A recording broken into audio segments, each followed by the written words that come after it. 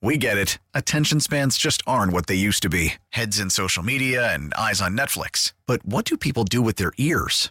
Well, for one, they're listening to audio. Americans spend 4.4 hours with audio every day. Oh, and you want the proof? Well, you just sat through this ad that's now approaching 30 seconds. What could you say to a potential customer in 30 seconds? Let Odyssey put together a media plan tailor-made for your unique marketing needs. Advertise with Odyssey. Visit ads.odyssey.com. Back here on Sports Talk on the Big 870, Mike Detillier along with the Cajun Cannon, Bobby Hebert. Charlie, I don't know what the numbers you have, but it looks as though Geno Smith has just finalized the deal, 3 years, $105 million. That's what I got. And he's going to get $52 million in a year. Once again, about $35 per year. Yes, it's an easy ad, $35 million well, that's the market. per. So that's what you're looking at. I mean, Mike, that's the market because you talk about look, even the salary cap continues to rise. That's why when you look at Aaron Rodgers' number, we're like, what, $50 million? I was like, well, okay, but it's Aaron Rodgers. That's why you look at Derek Carr, $37.5 million, Kirk Cousins, $35 million, Jared Goff, $33.5 million, Ryan Tannehill right at $30 million. Okay, no, and Geno's 35. No, it falls into that because alignment. his contract's up right now, and that's just the market. That's why when you always say Dak Prescott, well, we paying the Cowgirls are paying him $40 million. What the hell, Dak Prescott has won for the Cowgirls? Nothing. But it's just supply and demand. We in our segment of talking money, and right now we're going to go to our Oakland Hart Jewelers talking text line. The legendary Tim Brando from Fox Sports. Timmy, thanks so much. Listen, I don't know if you're going to make $52 million a year like what Geno is, but you're in pretty good company there. Man, $52 million in Louisiana? Oh my God! God, if I just worked a little harder on my athletic prowess as opposed to my broadcasting prowess as a child, what a difference it might have made, huh? Goodness gracious. Timmy, your thoughts on the Derek Carr situation signing up with the Saints? Well, I like it. I like it a lot. And the reason I like it a lot is because I think Derek Carr has been in the AFC going up against some of the best quarterbacks really in the world. It's stacked. You know, the AFC side is stacked with great quarterback play, and the NFC is not. And to me, getting out of Oakland for him will enable him to have a much better chance, and I can't think of really a better spot for him to be than in New Orleans because, well, quite frankly, I don't think either Dalton or Jameis are the answer, and the offense has still got weaponry. It's not that it doesn't have weapons. It does. Now they got to stay healthier. They got to do a better job of staying on the field. We saw that, ad nauseum through the course of last season, and even more so in Sean's last year. And yet they stayed in the hunt for a while because the defense was as good as it was. Now they all made mistakes, and we know how penalty prone New Orleans was a year ago. I stopped doing the preseason games, Bobby, about 10 years ago, maybe a little longer, maybe 11. I think 13 was my last year. Stinchcombe's first year doing the preseason games was my last year doing them. But I remain someone that's following the Saints very closely, and I care about the organization. I always have.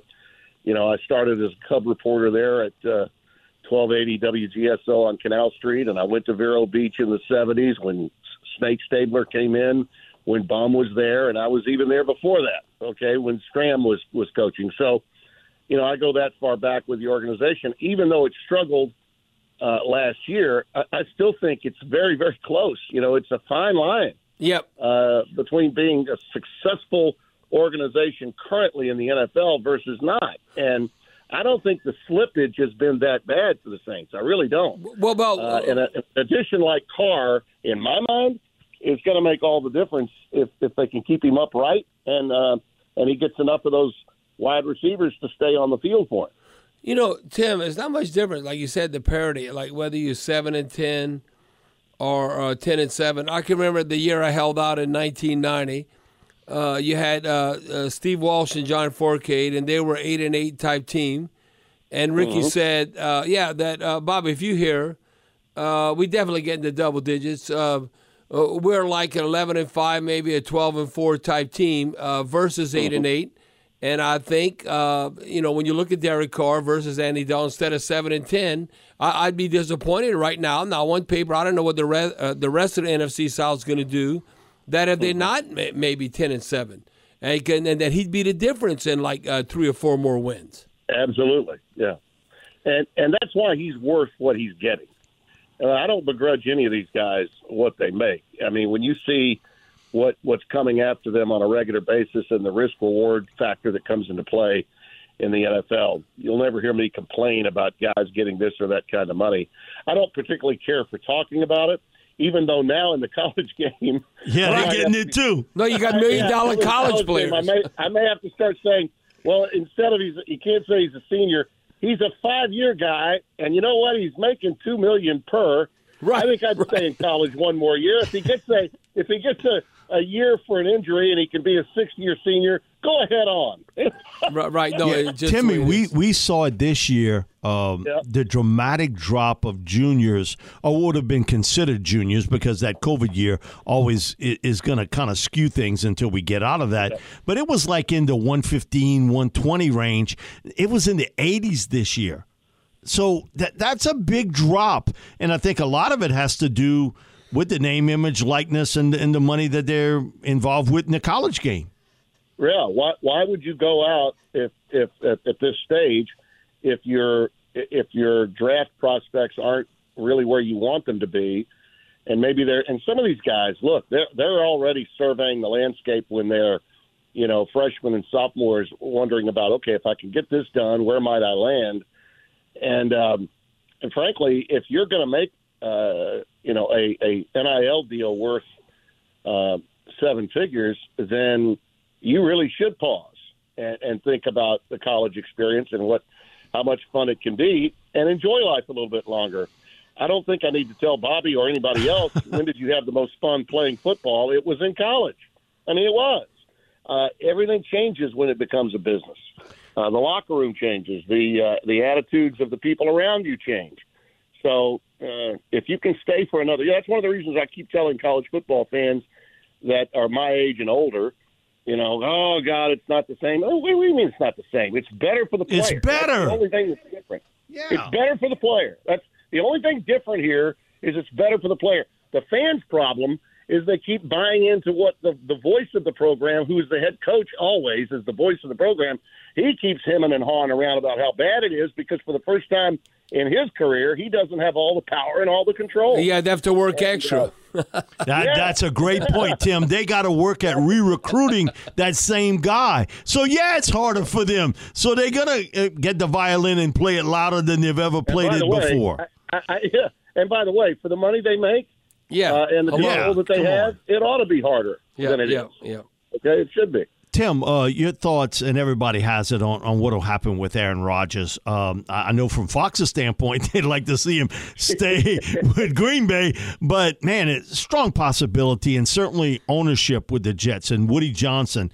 And I did a couple of shows in New York, and they brought it up to me. Hey, it ain't Robert Saleh running this team. It's not Joe Douglas. Woody Johnson wants Aaron Rodgers here. And now the big question is what will happen with Aaron. So I'm going to ask you, what do you think will happen with Aaron? Well, to elaborate, Tim, what Mike was saying, can you imagine Aaron Rodgers in New York City, the Big Apple, if he could bring, it's not the Giants, it's the freaking Jets. Mm-hmm. It's the Jets who hadn't won anything. Can you imagine if the tough AFC, if Aaron Rodgers would bring a Super Bowl to New York for the Jets? It'd be the second coming of Joe Namath magnified. What? Yeah. Oh, yeah. Well, how about the irony of following the path of Brett Favre? Yeah, right. Exactly. How about that? They would only have one commonality. Well, 2 commonalities. They both played for Green Bay. They both were disgruntled when they left, and they both went to the stinking Jets when they left. But here's the other thing about this, fellas, that you do have to take into consideration. I don't know. Look, that organization is going to do whatever it wants to do. Correct. But I can guarantee you the people on Madison Avenue, the people at the NFL offices are like, please, please, please, Aaron, stay in Green Bay, okay? We don't need that kind of personality and someone that will speak so candidly about what's wrong with our game in New York City. Okay, we'd prefer you stay in Green Bay. Okay, because Aaron is going to say and think whatever, and he's going to say it. Yep. I mean, he shoots from the hip all the time. I think it would be very interesting. The daytime debate shows on cable would have a field day with Aaron Rodgers in New York. But I do think that the interests of the league always comes into play when these factors and these things pop up, okay? They do. They absolutely do. And if you don't think that this is something Goodell is always thinking about, think again. I mean, he always is. The one thing the league loves now, though, and Jerry Jones said this at our seminar last year, we because I occasionally do some NFL games when our college season is over from time to time. As a matter of fact, the last one I did was Jameis in Tampa going 30 for 30 with his last pick six against the Falcons on the final week of the year. Yeah. That was the last game I called in the NFL. But I remember Jones saying that this was what the league loves is the drama. And that's what keeps the 365, 24/7 conversation going. And Rodgers provides a lot of drama. He really does. Even in Green Bay. I mean, I remember also Archie saying this to me, Mike, and you'll appreciate this. The two kids with Eli and Peyton, it was so much better, really, for Eli to play in New York rather than Peyton. Because I can believe that. But Peyton would have made all kinds of headlines, would have said whatever he wanted to say, and probably from time to time rubbed some people in the media the wrong way. I mean, always outspoken, all right? And Eli, just kind of an all-shucks approach, keeps a low-key, always takes the classy, step. And not that Peyton doesn't have class, but Peyton's going to speak his mind. Right. And a young player gets in trouble in New York when they speak their mind. And so he was right about that. Certain guys are going to fit in certain markets a lot better. Rodgers, in my mind, is a media disaster waiting to happen. Okay, for the league. If you're the Jets and you're going to offer him this, why wouldn't you go there? Why wouldn't you? Well, Tim, you look at supply and demand, not enough quarterbacks. You look at the roster. You talk about the Jets' young roster. But how about with the Dolphins? I'll look at Miami and their owner, Stephen Ross. I mean, he's getting up in age. He wants to win. And I think with Tua and all the concussions, how can you go in that direction? So you look at, even if it was the Tom Brady, people think Tom Brady's retired. I don't know if he's really retired. Man, off that interview with Colin, he would never say it. So wait, to me, they got to have another season, and then he's truly retired. Well, whether they be going back to the Bay Area and San Mateo where he grew up with the 49ers or the Miami. Dolphins. Yeah, to me that's not too far-fetched when you think about that. Yeah. And now I bring up the 49ers, Tim, is like what who argues with the 49ers roster? What did they always say? I don't know, who's the quarterback? I mean, that's other than that they might say they got most everything else. Right. Yeah, absolutely. Let me say this from and this is just a thought that comes to my mind as it relates to the business we're in. Now, look, he'll make a guaranteed $37 million annually from Fox. Yep.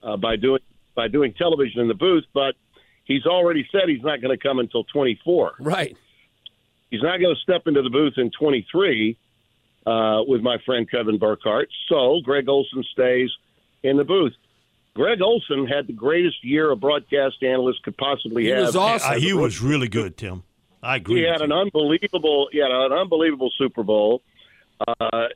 He doesn't make a third of what Tony Romo makes, and he broadcasts circles around the guy in the NFC Championship game. Just compare the work. All you have to do is look at it. It's simple.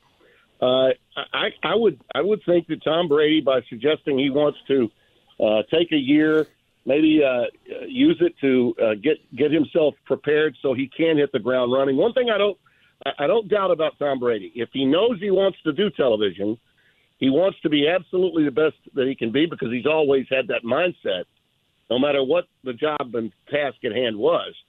He saw a young Greg Olson go out there and absolutely hit a grand slam home run.